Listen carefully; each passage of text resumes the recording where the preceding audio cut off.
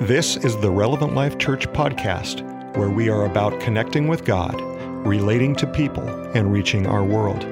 Tune in as our church goes through this week's teaching in God's Word. Welcome to Relevant Life Church. Are we excited to be a church? Amen.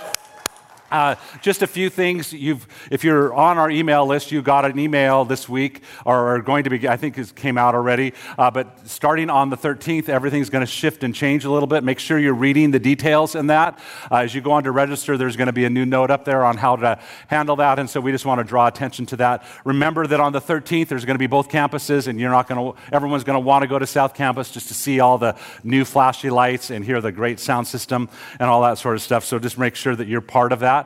And remember, Outflow is next week.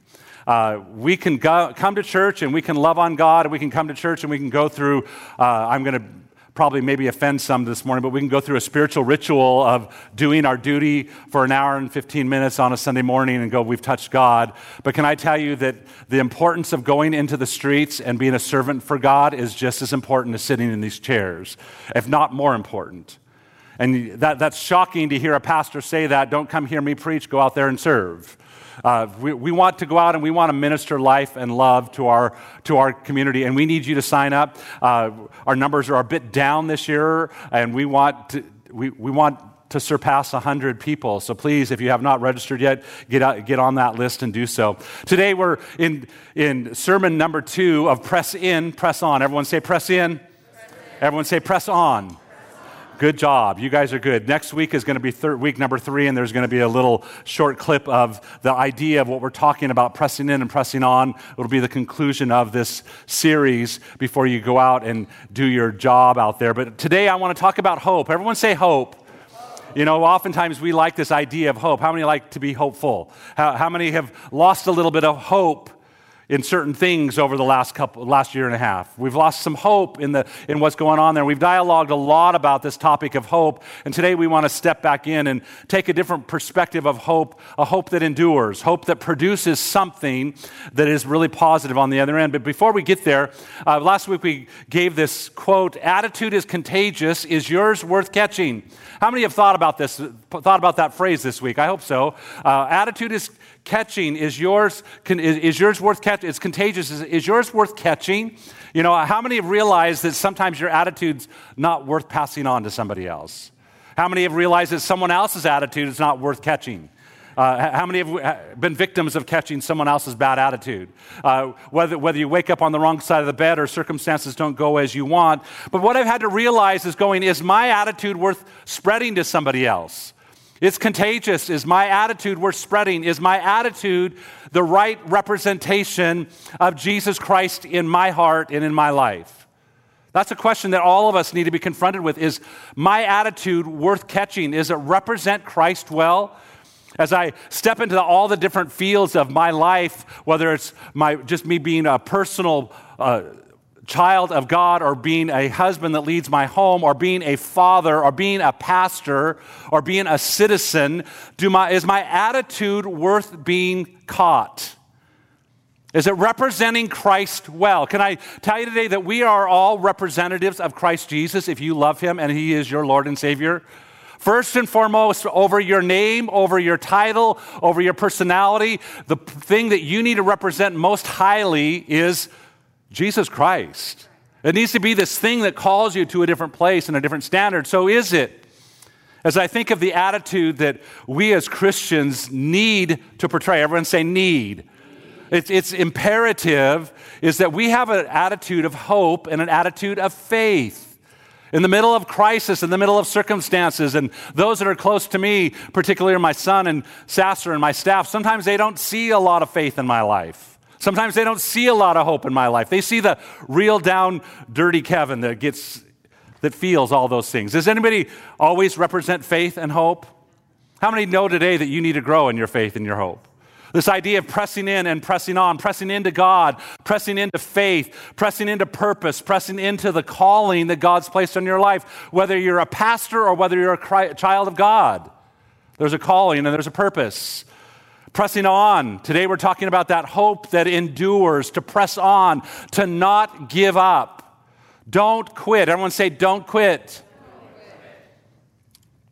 Rick Warren makes this statement. He says, you got to have hope to cope.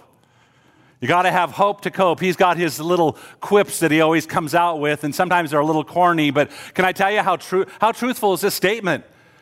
For you to be able to cope, for you to be able to deal effectively with life, for you to be able to deal effectively with coronavirus and the changes that are taking place in our nation, you have to have hope to cope. You have to have hope to be able to see the right perspective. You have to be able to push forward. This word hope is the ability to look forward to with expectation. Everyone say expectation. A hope that expects, a feeling of expectation and desire for a particular thing to happen. Now that's like the Webster's dictionary definition. I want to give you the Bible dictionary definition because it kind of shifts a little bit. Biblical hope not only desires something good for the future, it only doesn't just have a hope, but it expects that to happen. And not only does it expect it to happen, it has a confident expectation. It's not just going, I hope, I have this feeling, well, I hope I expect. This hesitant expectation. No, there's a confident expectation when we talk about a Bible hope. Today we want to talk about that confident expectation, not a what if. Today I want you to check your hope meter. Is your hope meter on full? Is your hope meter on empty? How many would be able to say that over the last year and a half or so, your hope meter has been, and you're like tapping on it to go, what's the real number? Is it there? Anybody feel that? That sometimes you have hope, sometimes you wake up with hope, and sometimes you're hopeless, and situations happen. That's why hope cannot be founded in a circumstance. Hope cannot be founded in a feeling. Proverbs tells us that hope deferred makes the heart sick. When we're hopeless, when we feel hopeless, can I tell you there's been a lot of sickness in our culture today. Christians and not Christians. I'm not talking about a virus. I'm talking about a hopelessness. Hope deferred makes the heart sick. It impacts us. Can I tell you that there are people that are in this room, there are people that you know, that I know, that live with sickness of the heart. Their hope has been deferred, and they're living in this deferred climate of life. I want to challenge you today that that's not where we want to live. These days, it's easy to be worn down by hopelessness. People are losing hope when they experience overwhelming loss, when they experience repeated failure, when they experience impossible situations. I could spend a lot of time today talking about the hopelessness of our culture, but I don't want to. We all understand hopelessness. I want to talk about hope today. Isaiah chapter 49:23 says this. God is speaking to Israel in a time of need through the prophet Isaiah, and he says this. He says, then you will know that I am God. Something's taking place, and God's going, I'm going to show up, and then you're going to know that I am God. How many need an I am God moment? Can I tell you those I am God moments, those moments that he steps in and you know that he's God, there's a confidence that rises, doesn't it? That you're not just expecting, you're expecting with confidence. And that's that Bible definition that says, no, we need to come not just expecting, but we have to have confidence not in the outcome, but confidence in the one that provides the outcome. He goes, those who hope in me will not be disappointed. I can tell you that all of us, to some degree, have had hope in our culture. We've had hope in our government. We've had hope in a vaccine. We've had hope in whatever it might be. But I can guarantee that if we placed our hope in earthly, worldly things, maybe you have a hope in a spouse. How many know that we as spouses, we fail? Can I tell you that if our hope is in anything besides God, you and I are going to be disappointed. Right. We're going to experience this weight of disappointment. What we put our hope in determines whether we hope in vain or hope with purpose. I want to challenge you this morning to hope with purpose. Our hope object is God. Our faith object is God. Yes, now we need to believe in humanity. We need to believe in people. We need to believe in our spouse. But if you're putting all of your weight on a human, humans fail. Our object needs to be God. David says in Psalms 27:14, he had learned this lesson and continued to learn this lesson. How many continue to learn lessons? In the Amplified Bible, it says, wait and hope and expect the Lord. Everyone say wait. You like waiting? I don't like waiting. I like to feel hope, but sometimes I have to scrape the bottom of the barrel to find hope. Maybe that's my personality. Anybody ever feel like you just have to scrape to find hope? But David's got his hope and is waiting on his expectation of God. It says, be brave and of good courage, and let your heart be stout and enduring. Yes, wait for and hope and expect the Lord.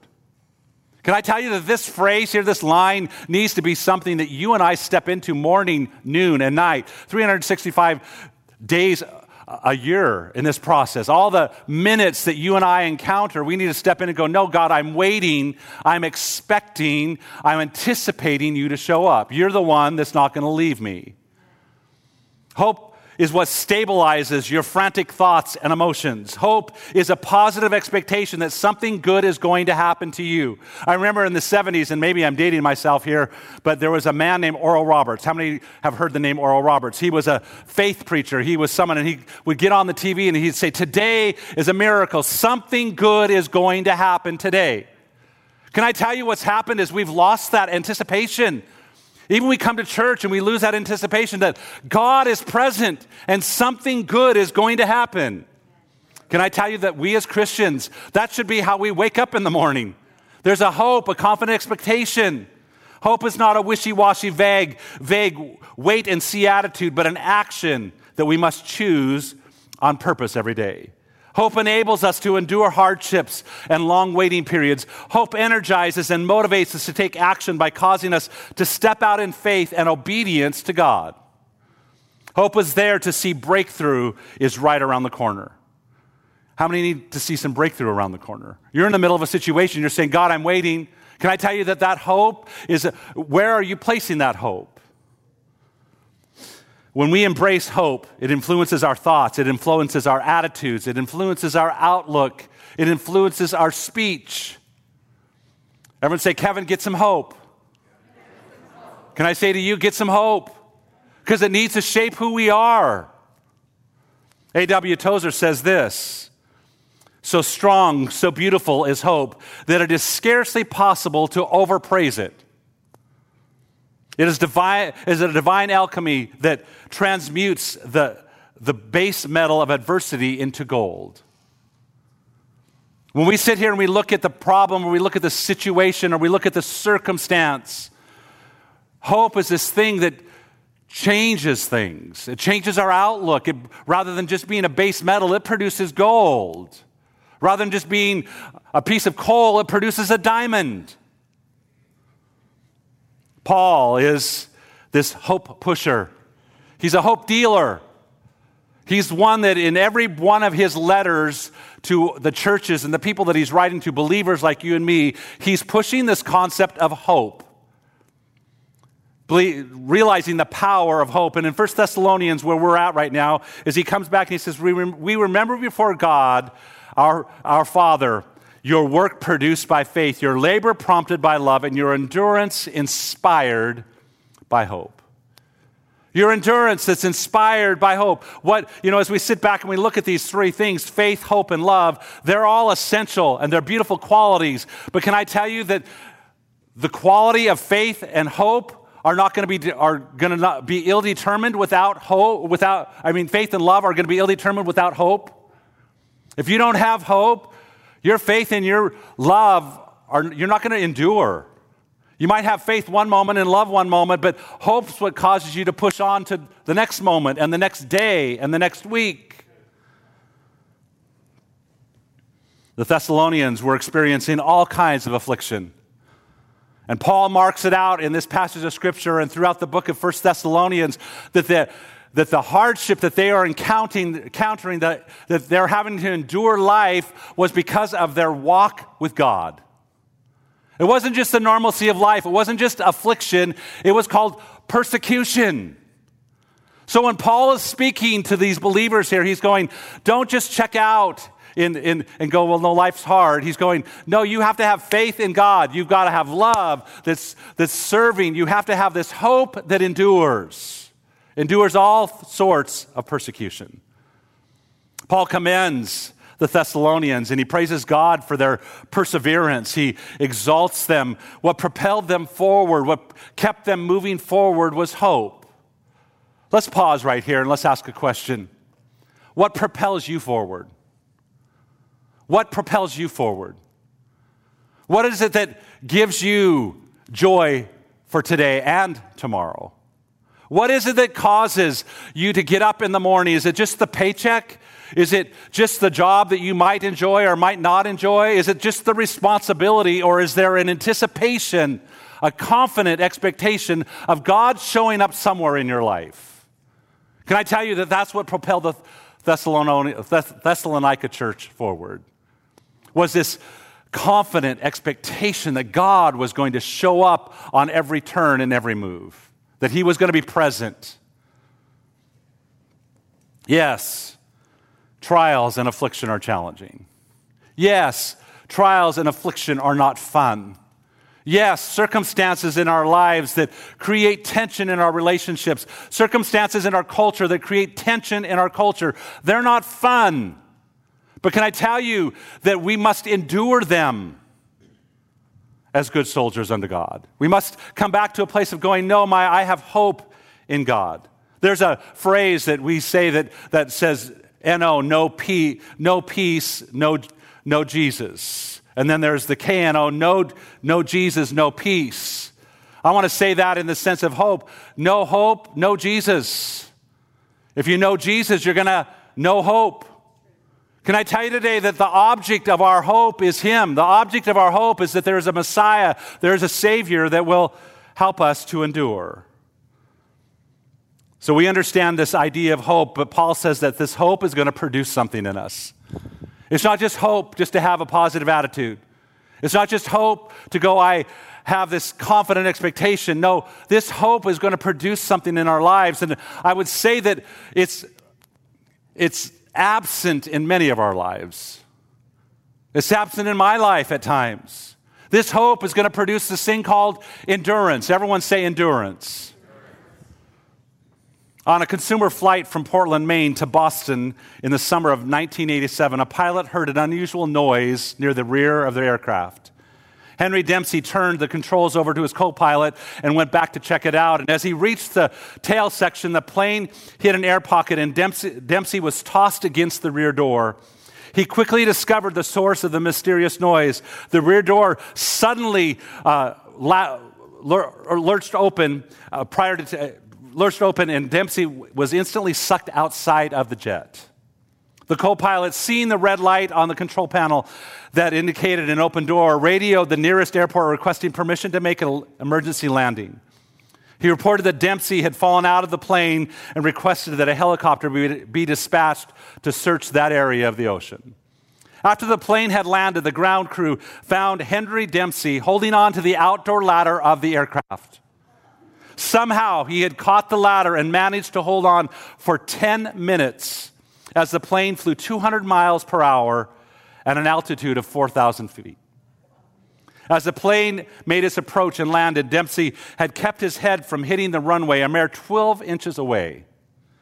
According to the news report, it took several airport personnel more than a few minutes to pry the pilot's fingers from the ladder.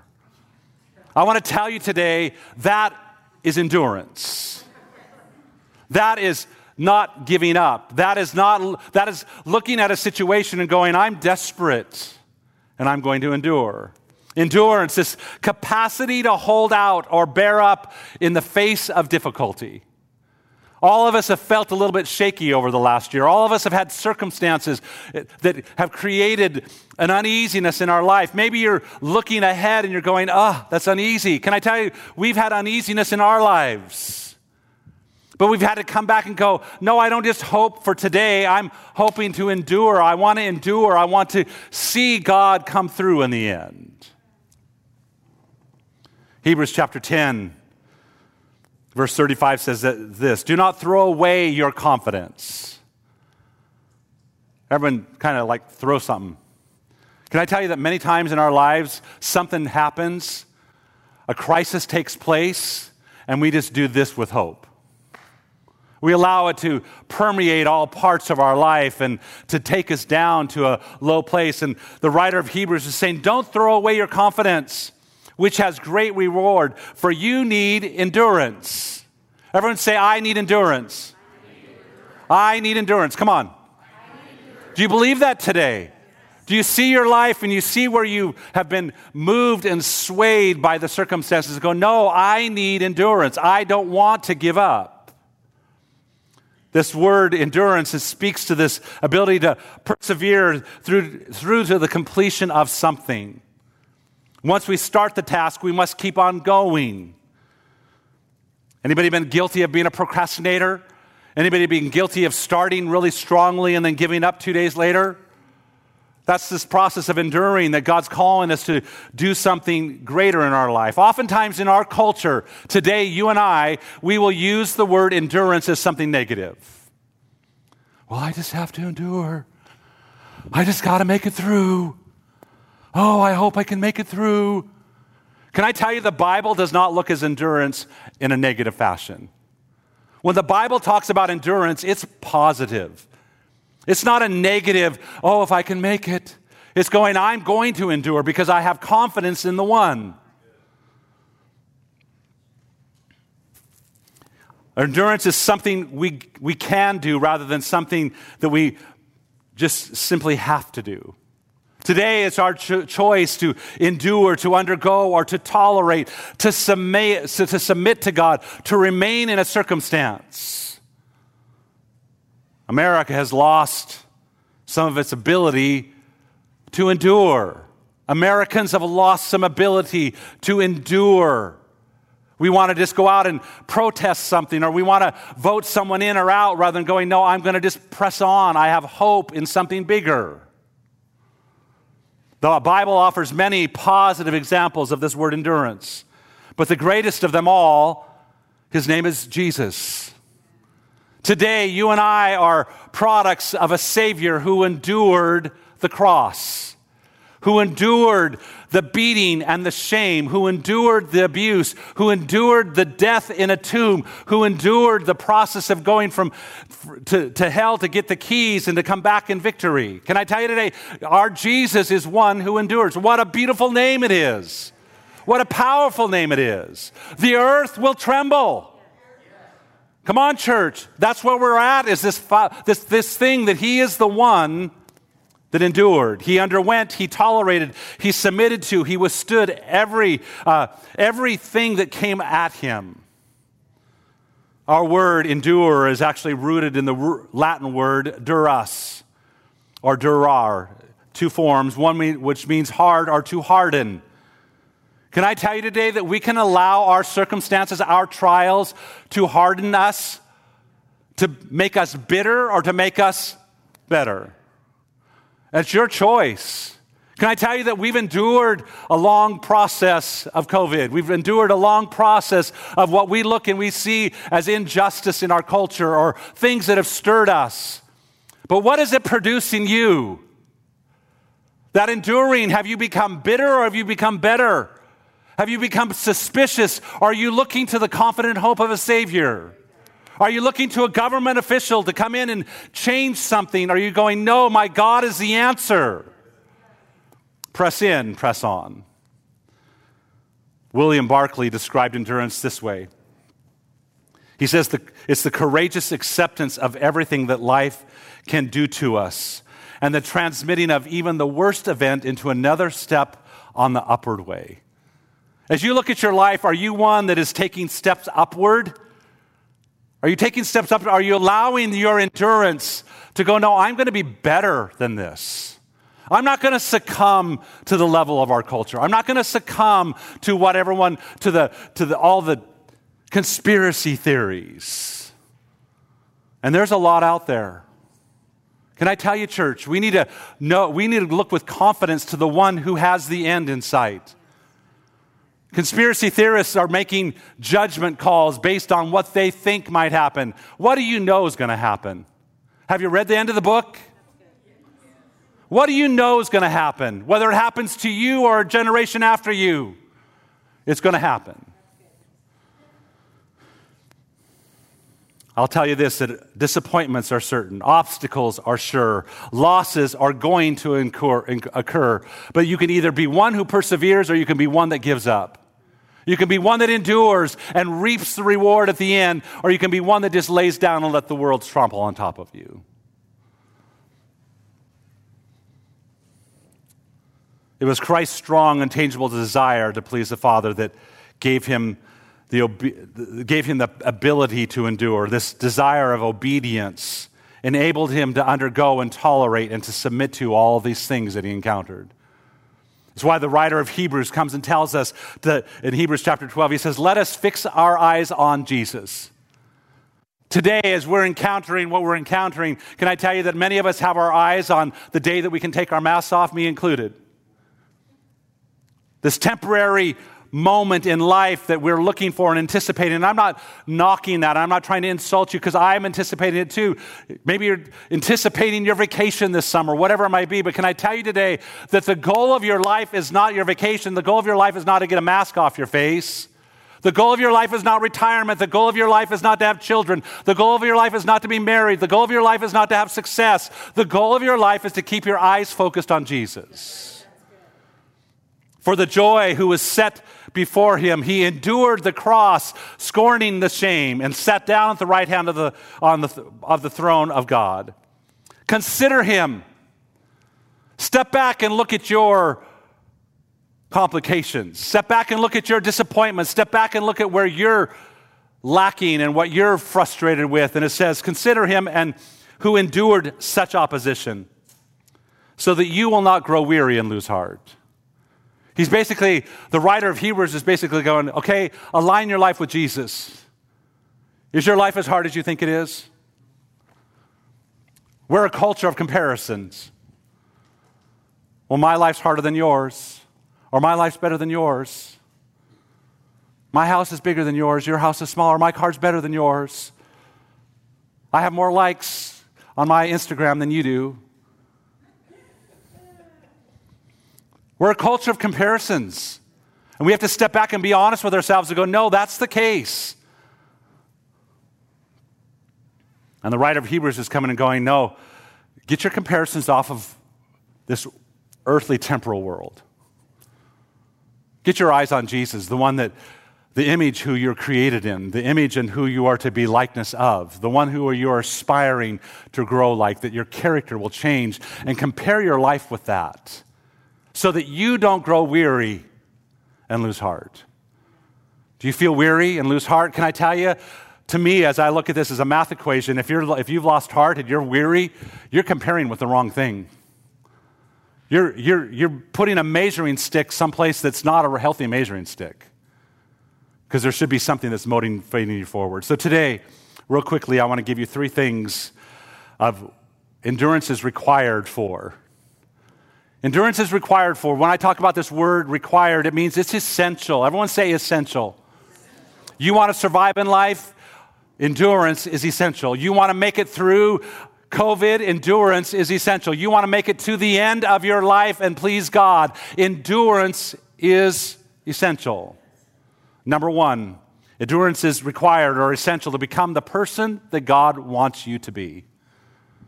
How many want to be what God wants them to be? How many struggle with being what you want to be and what God wants to be? If all of us are honest here today, all of us struggle with that. It's coming to that place of going, God, your will or my will? God, seriously, when we come back and we pray about stuff, are you praying in a way that is about you or about him? To become the person that God wants you to be. The only way that you're going to do that is by enduring. James chapter 1, 2 through 4 says this, consider it pure joy. Everyone say joy. How many can classify the last 18 months as joyful? You're not very Christ-like. You're not very James-like. He says, consider it pure joy, my brothers and sisters, whenever you face trials of any kind, because you know that the testing of your faith, the testing of your belief system, the testing of your faith, whether it's working or not working, produces perseverance, or this word endurance. So let perseverance or endurance finish the work so that you may be mature and complete. Can I tell you, it's not too late to persevere. It's not too late to allow the character of God to be produced in your life. You may have frittered away 16 months of your life wondering what the next thing is and not barely enduring. But can I tell you today, will you allow the trial, the conflict within your spirit to do something for you? Would you come to a place of surrendering to say, God, I want you to be glorified in my life. I want people to see you in me and not me in me. J.B. Phillips paraphrased James chapter 1 this way. He said, when all kinds of trials crowd into our lives, don't resent them as intruders. Welcome them as friends. Realize that they have come to test your endurance, but let the process go on until that endurance is fully developed, and you'll find that you've become men and women mature in character, just like Jesus. Can I tell you today that we've got to come to a place rather than going, it's my enemy and I'm the victim of a crisis. It's my friend and I welcome friends. Do you leave the door of your house shut when your friend's knocking on the door to come in? Hey, I don't want to see you. That's what we do with troubles in our life. No, go away. The next door neighbor, you're off a number. No. J.B. Phillips is saying, welcome them as friends. Welcome these trials, these situations as friends in your life so that they'll produce something. Romans chapter 5 says this. Paul writes to the church in Rome. He says, we boast in the hope of the glory of God. We brag about the hope of the glory of God. What are you boasting in? What are you hoping in? What is it that you're boasting about as we are entering into the summer of 2021? What are you looking at? Are you looking just for a short-term duration? Are you looking at the long-term goal? He goes on to say this in verse 3. He says, not only so, but we also glory in our sufferings, because we know that suffering produces perseverance, endurance. Endurance produces character, and character produces hope. Suffering plus perseverance equals endurance. Everyone say, I need endurance. We need some endurance in our lives. The oyster and its pearl provide a beautiful picture of a positive response to life's irritants. The pearl is produced as a product of pain. An alien substance, a grain of sand, slips into the oyster shell. On the entry of that foreign irritant, all resources within that tiny, sensitive oyster run to the spot and begin to release healing fluids that otherwise would have remained dormant. What is it that's racing to your endurance this morning? What is it that God has created inside of you to rise up, to race to that need that we oftentimes allow to lay dormant in our lives? It says eventually the irritant is covered and the wound produces a pearl. Are you allowing your wounds to produce something? Are you allowing your irritants to produce something? Are you allowing your sufferings to produce something? The pearl is a symbol of stress and endurance. The precious tiny jewel is conceived through irritation born of adversity, and had there been no wounding, no irritating interruption, there could have been no pearl. What is it that God wants to do in you? What is he trying to do in you? What are you so resistant to that the pearl is not going to come forth, that the diamond is, because of the pressure, is not going to produce? Before I move to the second point, Hebrews chapter 5 says this, that Jesus himself, the Son of God, learned obedience from what he suffered. Would you step back for a second when we talk about God the Father who is perfect, God the Son who is made in his image, who is perfect, who had no sin in his life, the Holy Spirit who is perfect? The Bible comes back in Hebrews chapter 5 and says, even the Son of God, even Jesus himself, had to learn obedience, learn character through those things that he suffered, through those things that he endured. Should we not have to also endure? Endurance shapes our character. Number 2, endurance is required to run the race that God wants you to run. Everyone say, run the race. It takes endurance. If you've ever been a runner, if you've ever done track, if you've ever played a sport, it takes endurance. If you've ever gone to school and tried to get a degree, it takes endurance. Right, Zach? Sometimes you want to quit. Sometimes you wanted to quit. I remember those days. Anybody out there that you just go, I don't want to do that. I don't want to take another math class. I don't want to do student teaching. But it does pay off. You have to run the race. And I want to encourage you today to run your race. Everyone say, run your race. Turn to your neighbor and say, run your race. You do your race, I do my race. Can I tell you that our races overlap one another? But what happens oftentimes is that we compare our race with someone else's race, and we stumble and we fall. Hebrews chapter 12 says this, therefore, since we're surrounded by a great cloud of witnesses, there's a lot of onlookers, there's a lot of people running, there's a lot of people that have run. Let us throw off everything that hinders. The writer here doesn't come back and say the word comparison, but can I tell you that comparisons hinder? As you compare your life with someone else, as you measure your life against someone else, the metric is off. You're always going to be better than someone and always going to be worse than someone in certain areas. But can I tell you, when you compare yourself with Jesus, you're always in need. When you compare yourself with Jesus, it always brings a place of humility and submission and yieldedness. It goes on, it says, let us run with perseverance. Let us run with endurance this race that's marked out for us. I already said don't compare with someone else, but can I tell you this? Don't be a victim of your own race. Don't compare your race with someone else, but don't be a victim of your own race. Don't go, oh, my race is just too heavy. My race, if they had to run my race, they couldn't endure either. Don't be a victim of your race. That's why it comes back and it says the very next verse, compare yourself with Jesus. Look to him to see what he has endured. Paul tells us how to run our race in 1 Corinthians chapter 9. He says, do you not know in a race that all runners run, but only one gets the prize? Run in such a way as to get the prize. What are you trying to run for?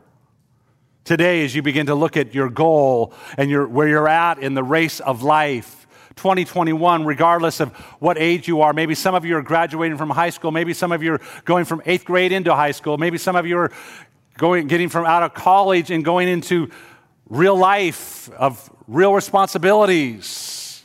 Maybe some of you are stuck in the middle of life. Maybe some of you are at the end of life. Can I ask you today, what is it that you are running towards? Run in such a way to get the prize. Everyone who competes in the games does so with strict training. They do it to get a crown that will not last. But we get it to get a crown that will last forever. Therefore, Paul says, I do not run like someone who's running aimlessly and without purpose. I'm not just getting up in the morning and going, okay, I'm just going to arrive wherever I arrive. No, he's got a purpose. He's trained. He's got a goal. I do not fight like a boxer beating the air. Paul comes back and he says, before you run, you have to train to run. And part of our lives, part of our enduring is training.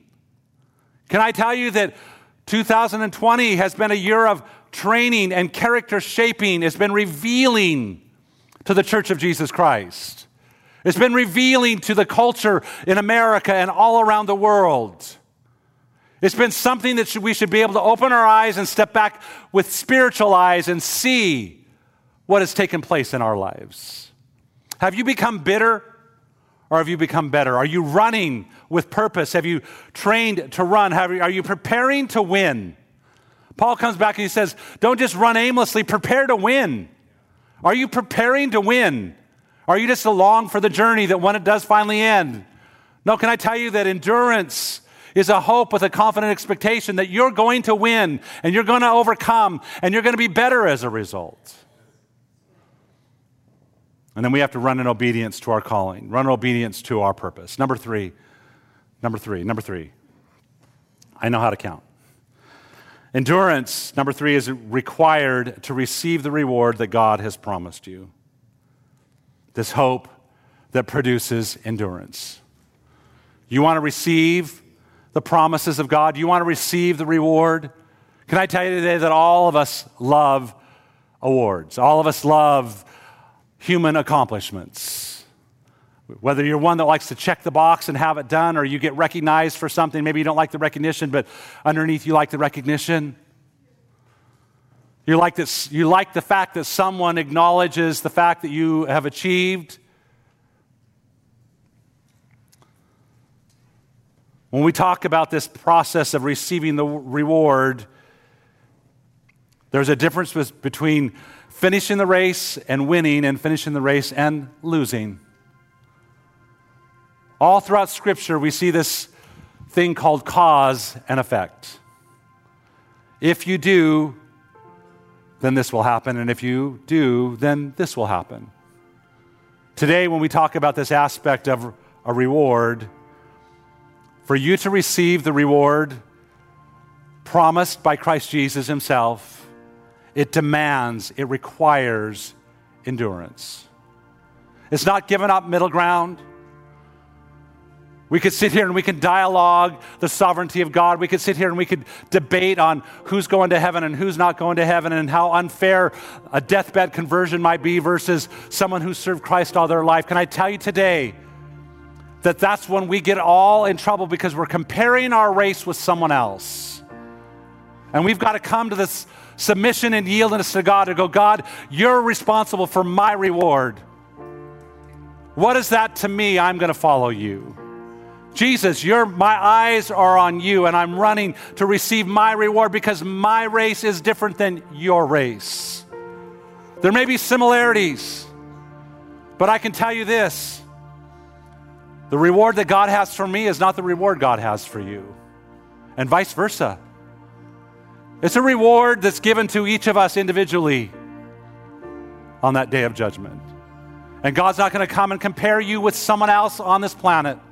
He's going to compare you with his Son and with his Word. He's going to compare you with your level of obedience and your level of disobedience. Hebrews chapter 10 says this: you need to persevere so that when you have done, everyone say done. When you have done, everyone say done. Done is a past tense word. When you have accomplished, when you have finished the will of God, then you will receive what he has promised. Can I tell you that you and I are on a journey? And yes, you may have reached some aspects on your journey that you've arrived and you've achieved the will of God for a moment in time. But no one in this room, no one on camera at this moment has arrived at the end of enduring to receive and accomplish God's perfect will for their lives. Can I tell you, God's perfect will for your life is that you're in heaven with him. He's not willing that any should perish. It's not based upon our works, it's based upon his grace. But I can tell you this, that endurance is something that you choose to have or not to have.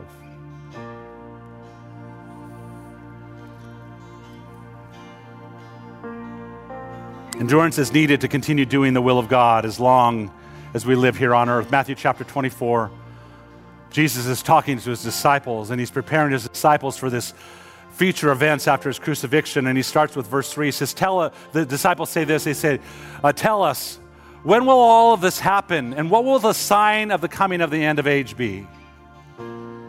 Jesus answered them, and he said, watch out that no one deceives you. I wish I could scream it to the world today. Watch out so no one deceives you. Can I tell you that each of us in this room have been deceived? We've listened to the wrong voices. We've listened to the lies. Whether it been just this last year or our entire life, we've listened to these things about who we think we are. Watch out that no one deceives you, for many will come in my name, claiming I'm the Messiah, and will deceive many, and you will hear of wars and rumors of wars, and you will see that, but see to it that you're not alarmed. Such things must happen, but the end is still to come. Nation will rise against nation and kingdom against kingdom. There will be famines and earthquakes in various places. All these are the beginning of birth pains. Can anyone see the beginning of birth pains on our planet?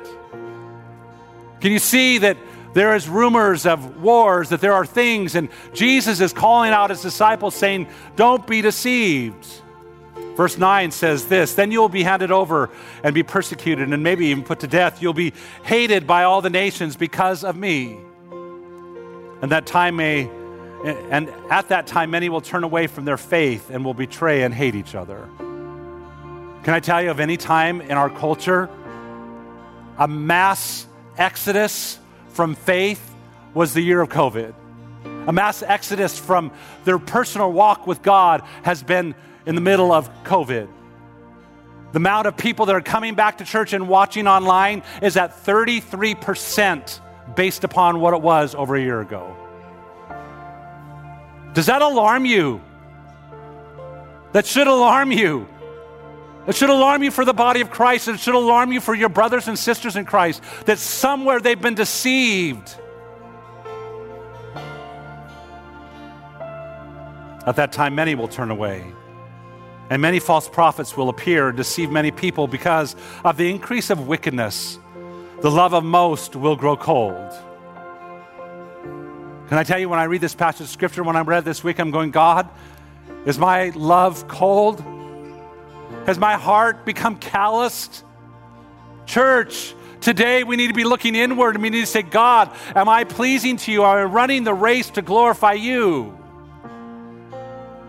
And then Jesus comes with the clincher. He says, but those who stand firm to the end, those who endure to the end will be saved. And I say to you today, stand firm. Everyone say, stand firm. Turn to your neighbor and say, stand firm. Hold on. Don't give up. Be like the Pilot Dempsey that's hanging on to the ladder for dear life. Keep your faith. Persist in hope. Even though it might feel hopeless. Can I tell you, we have someone who's filled with hope? Remember that you're not a failure until you give up. Remember that you're not a flop.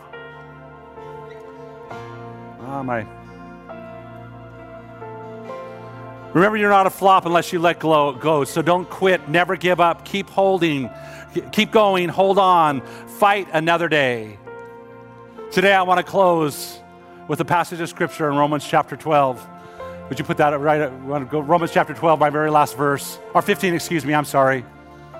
It's a prayer that I want you to see today.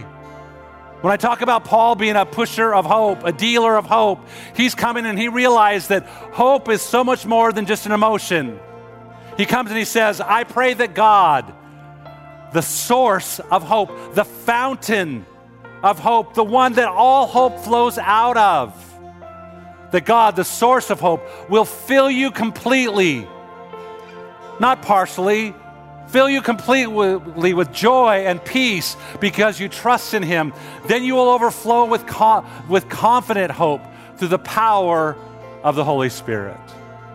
How many this morning would say that you need better contact with the source of hope?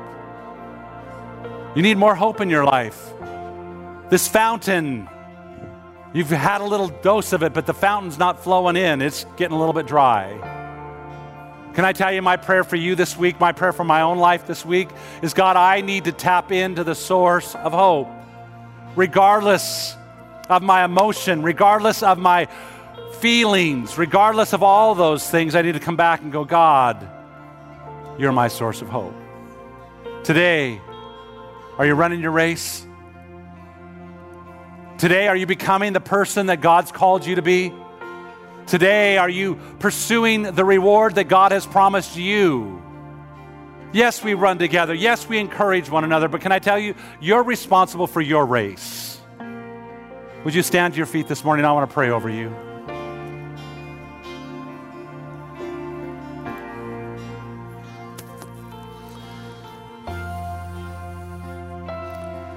God, today, I love this Bible prayer that Paul prays.